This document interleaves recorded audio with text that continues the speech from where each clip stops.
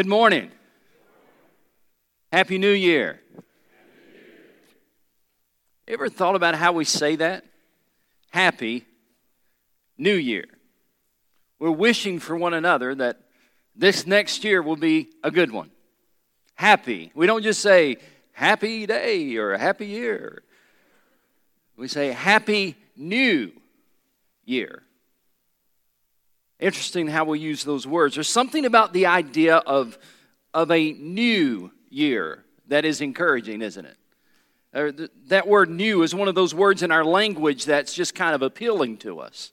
If you're a child, there's the eagerness of a new toy or a new bicycle. If you're a teenager, there is the anticipation and the excitement of maybe a new phone or a new boyfriend or new girlfriend or maybe even a new car. If you're an adult, there's the idea of a new job or a new home or a new marriage or a new baby, or if you're a grandfather or near grandfather, a new baby, new grandbaby. And by the way, you guys will be happy to know that I got a new watch for Christmas. Now, that don't mean anything, but I got one. It'll probably operate just like the old watch did. For all of us here today, this is the first day of a new year. But wouldn't it be great if this could also be the first day of a new life? Wouldn't that be wonderful? I mean, if you look at the calendar today, it says on the calendar, look on your phone or just look on a regular paper calendar or whatever. If you look on the calendar today, it says January 1.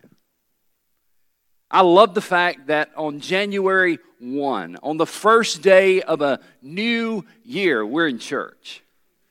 I love the idea that on January 1, we're starting out the year worshiping with God. But my question for you today is, what are you going to do with the other 364 days this year? Now, you've gotten a good start. You're here today.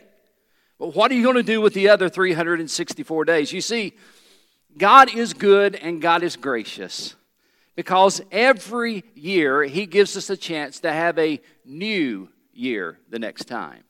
I don't know about you, but every 365 days I need to start over. About every 12 months, I need to try again.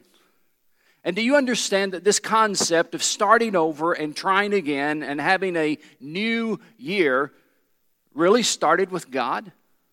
I want to show you something very interesting. This is not my main text today, but I hope you'll find it interesting. I want you to start out with me in Genesis chapter 1, verse 14. Genesis chapter 1, verse 14.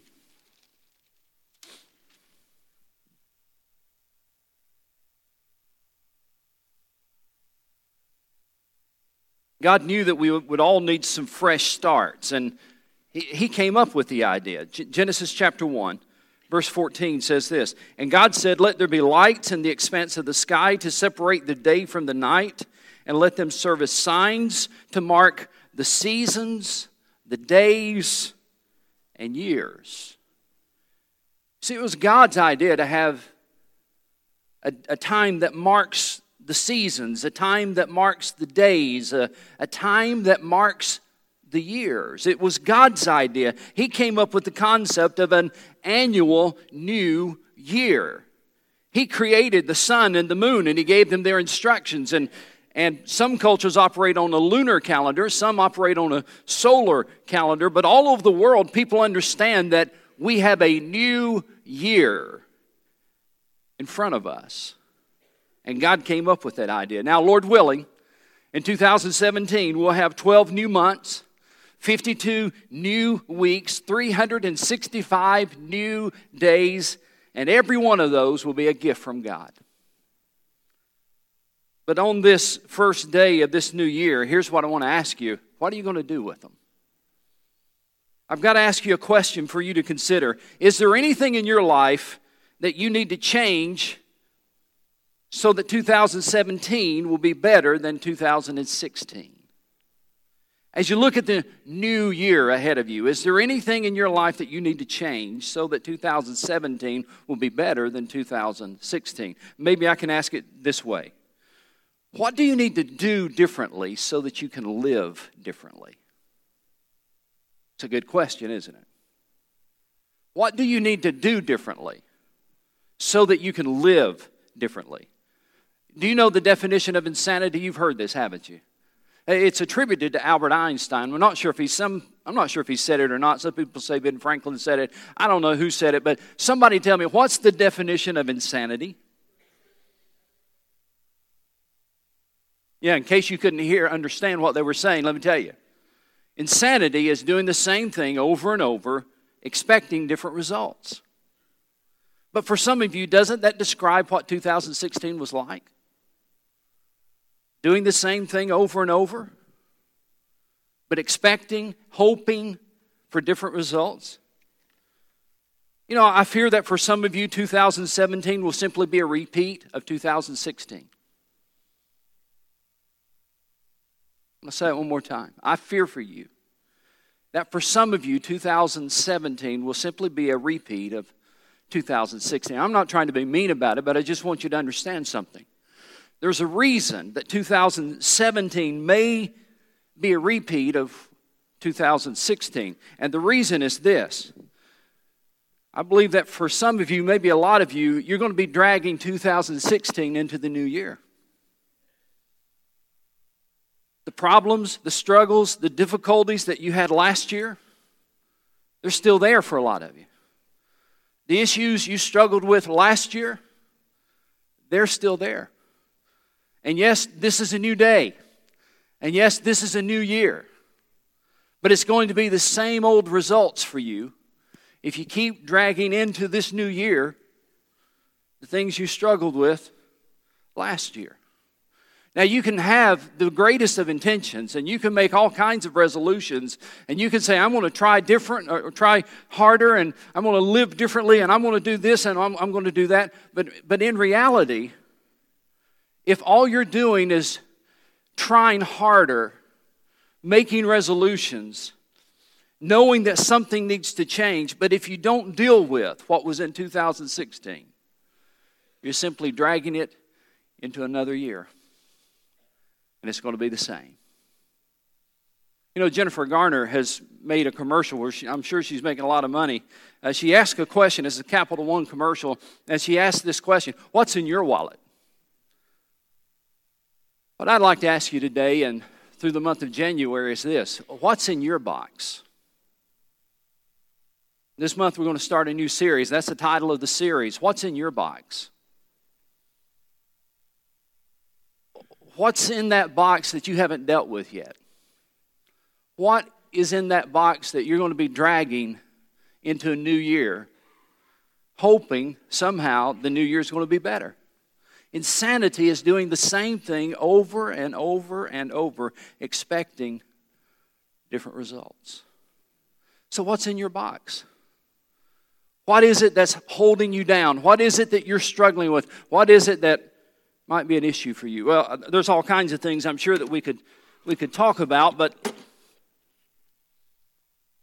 maybe the thing that's holding you back, maybe the thing that you're struggling with right now is disappointment. 2016 just didn't turn out the way that you hoped it would. You hoped that you'd get that job. You hoped that maybe you'd get pregnant. You hope that perhaps your your adult son or daughter would come back to the Lord. You prayed that all of that would be different. You prayed that things would get better, and they really haven't. And you're dragging into next year disappointment. Or it may be that for you, the thing that's in your box is shame. When you look back over 2016, you know you should have done better. You know you should have lived differently. But you were vulnerable, weren't you? There was that time, there was that place, and you wish it had never happened, but it did. You wish you'd made a different decision, but you didn't. You wish you didn't have to struggle with this sin, but you do. This is not the person you want to be. And as you start into 2017, the thing that's in your box probably, the thing that you're going to be dragging into a new year is shame. Or maybe for you, the issue is unforgiveness. For some of you, perhaps you've been nursing a grudge this past year. And in fact, your box probably shouldn't even be labeled 2016. It probably should be labeled 2012. Maybe 2010. Because there was this person who hurt you, they said something against you, and for months or maybe for years, there's been unforgiveness in your heart, and the very thought of forgiving them for what they did, forgiving them for what they said, well, it just makes you angry. I mean, how do you forgive somebody that you hate? And I'm going to tell you something. If you don't deal with this, you're going to be dragging it into 2017 expecting different results. And closely related to that one is this one. Bitterness. Somebody said bitterness is unforgiveness fermented. That's a pretty good definition. In 2016, somebody hurt you. In 2016, somebody left you. In 2016, somebody betrayed you. In 2016, somebody divorced you. And your anger towards them continues to grow. Your resentment towards them continues to grow. And you've become a bitter person. Because you're blaming them. You're blaming them. You keep blaming them. And you're going to drag that into 2017, doing the same thing day after day, week after week, month after month, expecting different results. Maybe the thing that's in your box, we'd simply label it as struggles. It's a sin you can't let go of. It's an addiction you can't conquer. It's a marriage you can't fix. It's a memory that haunts you. There's all kinds of things we could put under this label of struggles. Maybe it's a struggle to deal with a memory that's just always there. Maybe it's the struggle to forgive somebody across the aisle from you. But it's this struggle that you have. Or maybe it's a silent struggle that nobody else knows about and you wouldn't dare tell anybody about. Maybe it's an ongoing sin, a conquering sin in your life. Maybe it's an addiction. But there's the struggle. That struggle has been in your box in 2016. That struggle has been a big part of your year, this past year. And you're hoping 2017 will be better. You want 2017 to be different. You need 2017 to be different. But if you keep doing the same things over and over and over, expecting different results, all that you're doing is dragging those things into another year. I did a little research on Google, and I found out that there are, if you look up, why don't people keep the resolutions? I Googled that. Why don't people keep the resolutions? And guess how many results I got back? It was over 39 million. I promise you. In fact, to be accurate, it was 39,100,000 results. I really wasn't that surprised at that because, you see, there's at least 39 million people in the world who say, let me tell you something. I've tried and it didn't work. Probably more than 39 million people. We've all had those experiences, haven't we? Where we made a resolution, we had good intentions, we wanted it to be better, we wanted it to be different, and it didn't change. 39 million people said, no, that doesn't work.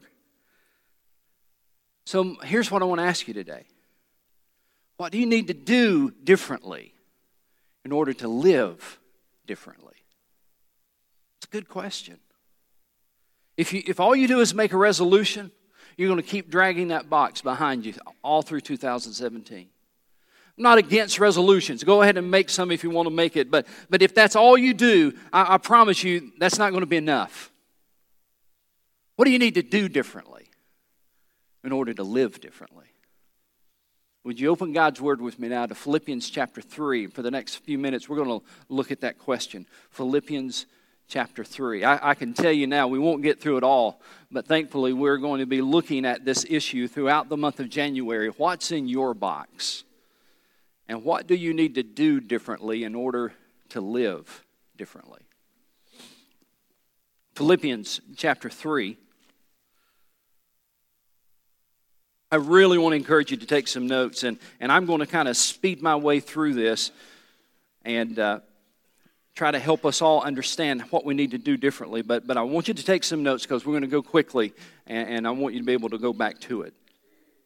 Philippians chapter 3. What do you need to do differently in order to live differently? Well, Paul would say this. Number one, recognize how much you need Jesus. That's the reason I appreciated what Joshua was saying, because I thought, man, that's exactly what I'm going to be preaching about in a moment. How much we need Jesus. So let's look at the text. Philippians chapter 3. Just make some commentary as I work my way through it here for a moment. Philippians chapter 3, verse 1. Finally, brothers, rejoice in the Lord. It's no trouble for me to write the same thing to you again. It is a safeguard for you. Watch out for those dogs, those men who do evil, those mutilators of the flesh. And he's talking about the Jews who said that the way that you experience salvation is that you have to become a Jew, you have to follow the laws and all of these kind of things. You have to be circumcised. That's why he calls them mutilators of the flesh. Paul says, for it is we who are the circumcision, we who worship by the Spirit of God, who glory in Christ Jesus, and get ready to mark something. Who glory in Christ Jesus, and mark this, and who put no confidence in the flesh. You see that? Now, Paul's talking primarily about salvation here, but the concept is true throughout our whole lives. Who put no confidence in the flesh. You see, you will either, watch this, you will either boast in Jesus or you will boast in what you can do. You'll either trust in Jesus or you'll trust in what you can do. You'll either lean on Jesus or you'll lean on what you can do. And so Paul says, let me tell you about my life. Let me tell you about my experience. Paul says, I've come to the point where I recognize I'm not going to put any confidence in the flesh. Now that phrase, no confidence in the flesh, it simply means this. He recognized his weak human nature. Am I talking to anybody today? Do you understand what it means to have a weak human nature? Sure you do, because you've been dragging around this box of junk all year long. And you've tried to do it better, and you've tried to live differently, and you tried to change these things, and you tried to stop these things, but you keep doing it, don't you? You keep getting defeated by it. You can't turn loose of it. You can't fix it. You simply can't. But you keep trying. And you keep saying, I'll do better. And you keep saying, I'm going to fix it. I'm going to lick it. I'm going to conquer it. And that's why you're still dragging it around. That's why you're still dragging it around. You see, the Apostle Paul in another place, he didn't say, I can do all things. He said, I can do all things through Christ who strengthens me. You will either boast in what you can do or you'll boast in what Jesus can do. You'll either boast in how you conquered it or you'll boast in how Jesus conquered it. And if you can't conquer it, if it's still in your box from last year, guess what? You need Jesus. You need Jesus. Paul says, I put no confidence in the flesh. And then he goes on to describe it this way.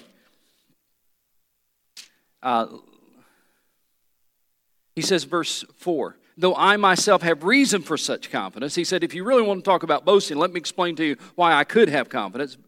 He says, if anyone thinks he has himself to put confidence in, or has reasons to put confidence in the flesh, I have more. And he describes who he used to be before he came to Christ. Circumcised on the 8th day, of the people of Israel, of the tribe of Benjamin, a Hebrew of Hebrews, in regard to the law, a Pharisee, as for zeal, persecuting the church, as for legalistic righteousness, faultless. Now, in case you're not a Bible scholar, you say, what in the world does all that mean? Paul was simply saying this. There was a time in my life where I tried to do it myself. And I tried to exceed and excel, and as far as the man's viewpoint, I pretty much made it. From man's viewpoint, I pretty much did everything I needed to do. I was the head of my class. I was number one in sales. I was just everything. I was everything. But then he realized this. Even though I was everything, it really was nothing. Look how he describes it in this text. He goes on to say, verse 7, but whatever was to my profit, I now consider loss for the sake of Christ. Look at that. For what is more, I consider everything a loss compared to the surpassing greatness of what, church? What's the next two words? Of what? Of knowing Christ. Of knowing Christ Jesus my Lord, for whose sake I have lost all things, and I consider them rubbish, that I may gain Christ. There's that word again, Christ, and be found in Him, in Jesus, not having a righteousness of my own that comes from the law, but that which is through faith in, say it with me, faith in Christ. The righteousness that comes from God and is by faith, not by my goodness, but by faith. And here's what he says, I want to know who? Christ, and the power of His resurrection, and the fellowship of sharing in His sufferings, and becoming like Him in His death, and so somehow to attain to the resurrection from the dead. In other words, Paul says this, I came to a point in my life where I recognized how much I need Jesus. And then my perspective changed. And once I came to know Jesus, He's all I wanted to know. Once I came to trust Jesus, He's all I wanted to trust.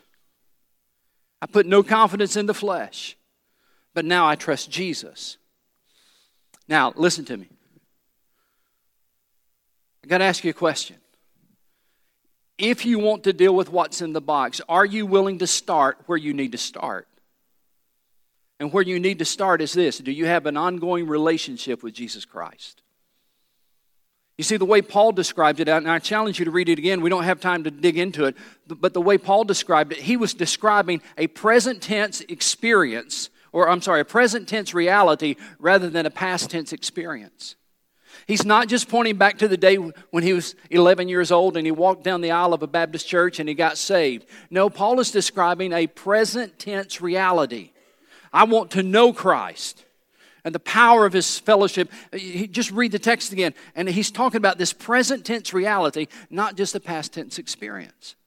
So, if there's something in your box and you say, man, I just got to get rid of this. I just got to somehow deal with this. I've just got to somehow conquer this. I want a better 2017. It starts here. You need to recognize how desperately you need Jesus. Listen to me, on a daily basis. Amen? Here's the second thing. Number 2, take an honest look at your relationship with God. Paul goes on to do that. Take an honest look at your relationship with God. Notice how he describes it here. Verse 12. Not that I have already obtained all of this, or have already been made perfect, but I press on to take hold of that for which Christ Jesus took hold of me. These are not the words of an idealistic young person. These are the words of the Apostle Paul, a man who had been a Christian by the time he wrote this, had been a Christian for about 30 years.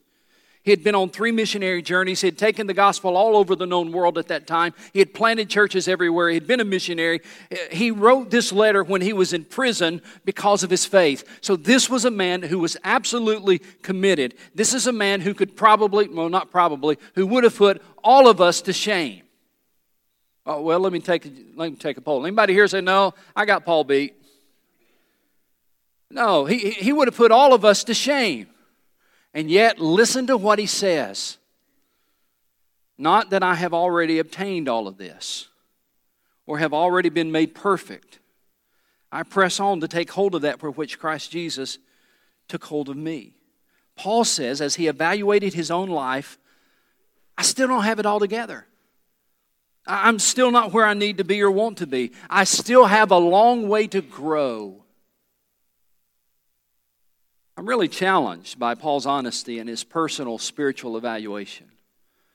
I wonder, when was the last time you really sat down with just your Bible and maybe a pen and a paper and the Lord, and you thought, where am I in my relationship with God?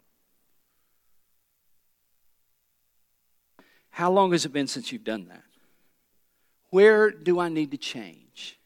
Maybe it's time that you go back with your pen and your paper and your Bible, just quietly with no one else around, open the box and say, Lord, what do I need to do differently in order to live differently? God, what do I need to change in 2017? There's a Chinese proverb that says, if we don't change the direction we're going, we're likely to end up where we're headed. That's true. If you're going to pursue Christ with passion, never be satisfied with where you are right now. In fact, I want you to get ready to mark something again. Get your pen or pencil handy. This is going to be gold for some of you. Brothers, verse 13, brothers and sisters, I do not consider myself, mark this word, yet. Brothers, I do not consider myself yet to have taken hold of it. The honesty and the humility in those words is encouraging, but also I love the passion in that word. I do not consider myself yet to have taken. I've not given up. I'm still going after it. Paul was saved, but he wasn't satisfied with where he was in his walk with God. Listen, if you want to start out the new year right, then take time to do an honest evaluation of where you are with God right now. Number 3. Don't be manipulated by your memories. Look what he says in verse 13. Brothers, I do not consider myself yet to have taken hold of it, but one thing I do, forgetting what is behind and straining toward what is ahead. Paul says if he's going to be all that God wants him to be, he's not going to waste any more time on yesterday. Everybody look up here. The reason that 2017 is not going to be different for you is because you're so focused on what happened yesterday, what happened last week, what happened last month, what happened last year. Paul says, forgetting what is, what's that next word? Forgetting what is what? Behind. And straining toward what is ahead. Wouldn't it be good if you could do that? But here's the way a lot of you are coming to church. Well, I hope next year will be better. I know there's some things that I want to do, and I'm going to turn over a new leaf, and I've got these resolutions, and I'm going to start reading my Bible more, and I'm going to... What's in your box? What's in your box that you haven't dealt with? Listen to me. You've got to let go of the past so that you can focus on the present and what God wants to do in your future. Paul says, forgetting what is behind. You say, Pastor, how do I do that? Well, part of that we're going to be talking about in this series this month. But basically, the word forget doesn't mean to erase it from your memory, because that's not possible. Forget means this, to no longer be influenced or affected by those memories. To no longer be influenced or affected by that hurt. To no longer be influenced or affected by that betrayal. To no longer be influenced or affected by that temptation. Forget means that it no longer controls you. It no longer has power over you. It no longer manipulates you. You can learn from the past without dwelling on the past. You can forget what is behind. And in this series, we're going to be talking about how you do that. Number 4, let me get to this quickly. I love this part. Keep striving for what God wants for your life. Keep striving for what God wants for your life. Verse 13 to 14, actually beginning in verse 12, Paul uses a word 2 different times. He mentions the same word twice in this text. Paul says, I press on. He does it in verse 12 and he does it in verse 14. Look in verse 12. Not that I've already obtained all this or have already been made perfect. I press on to take hold of that for which Christ Jesus took hold of me. Verse 14, I press on toward the goal to win the prize for which God has called me heavenward in Christ Jesus. The phrase press on means I don't give up. I keep up the chase. I go for it with all that I've got. That's the way you could translate that word. I press on. You see, if you're going to deal with what's in your box, can I tell you something? It's going to take more than inspiration. It's going to take more than perspiration. It's going to sometimes take plain old determination. You're going to have to press on. Keep striving for what God wants in your life. Sometimes the progress will be slow. Sometimes the improvements will not be as quickly as you wanted, and you'll be tempted to ask yourself, what's the use? But what if? What if you decided to keep going? What if you decided not to quit when things are painful? What if you decided to keep striving for a better day? Paul says in verse 12, I press on, and I love the way he describes it, picturesque language. He says, I press on to take hold of that for which Christ Jesus took hold of me. Paul is saying, I'm not just pressing on trying to make it through another week. I'm not just pressing on trying to make it through another month or another year. He says, I'm pressing on trying to do more than make it through my circumstances. I'm pressing on with a bigger goal than that. And the bigger goal is this: I want to take hold of that for which Christ Jesus took hold of me. You know what he's talking about? He was thinking back in Acts chapter 9 to that time when he was saved. He was going back to his conversion experience in Acts chapter 9 on the Damascus Road. And Paul recognized there was a reason he saved me then. He had a purpose for my life when he saved me then. And I'm pressing on because I want to take hold of that for which Christ Jesus took hold of me. In other words, I want to accomplish his purpose and his plan for my life. Now, can I tell you something? God has a purpose and a plan for your life too. God has a purpose, and there was a reason he saved you. And when he saved you, he had a vision of what he wanted to do in your life. He had a vision of what he wanted to do with your life. But one of the reasons that vision is not being accomplished is simply because you're still holding on instead of pressing on. You're holding on to those hurts. You're holding on to those struggles. You're holding on to that unforgiveness. You're holding on to that bitterness. You're holding on instead of pressing on. You see, here's the goal, ladies and gentlemen. Wouldn't it be wonderful? Let me get over here. Wouldn't it be wonderful? Wouldn't it be, watch this. Wouldn't it be wonderful in 2017 if you could do this?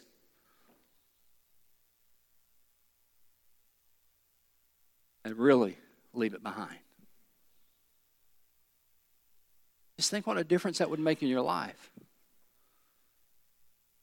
Think how 2017 would be absolutely better and different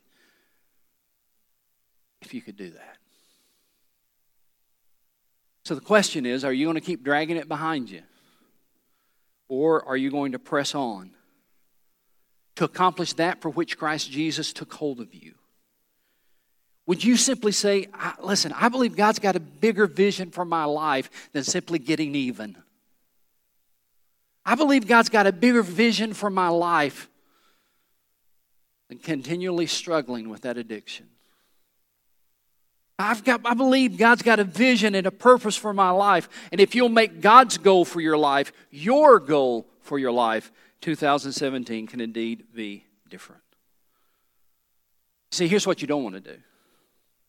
You don't want to get to the end of 2017 still doing this. You don't want to come to the end of this new year still doing this.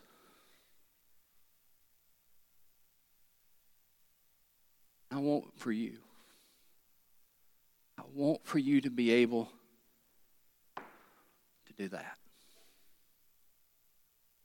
I want for you to be able to walk away from it and say, I am going to pursue Jesus Christ. I'm going to pursue that for which he took hold of me.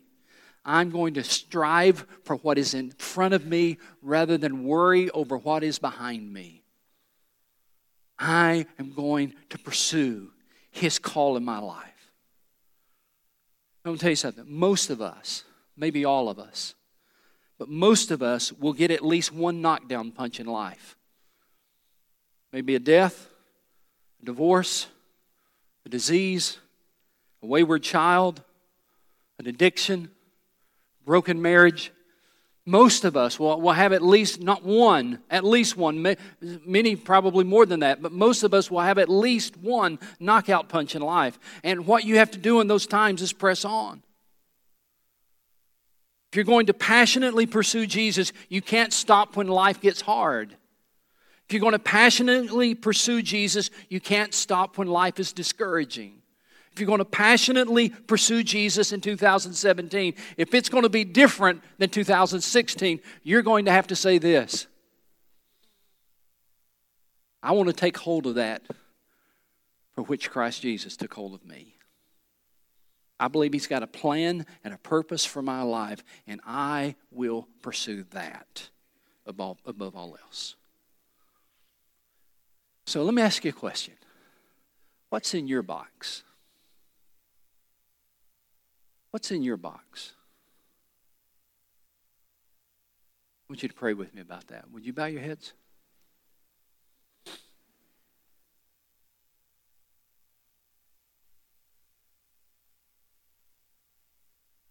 I don't know what's in your box, but would you decide today to let Jesus help you deal with it? Would you decide today that whatever those struggles are from 2016, that by God's grace and with God's help, you'll forget what is behind and strain toward what is ahead?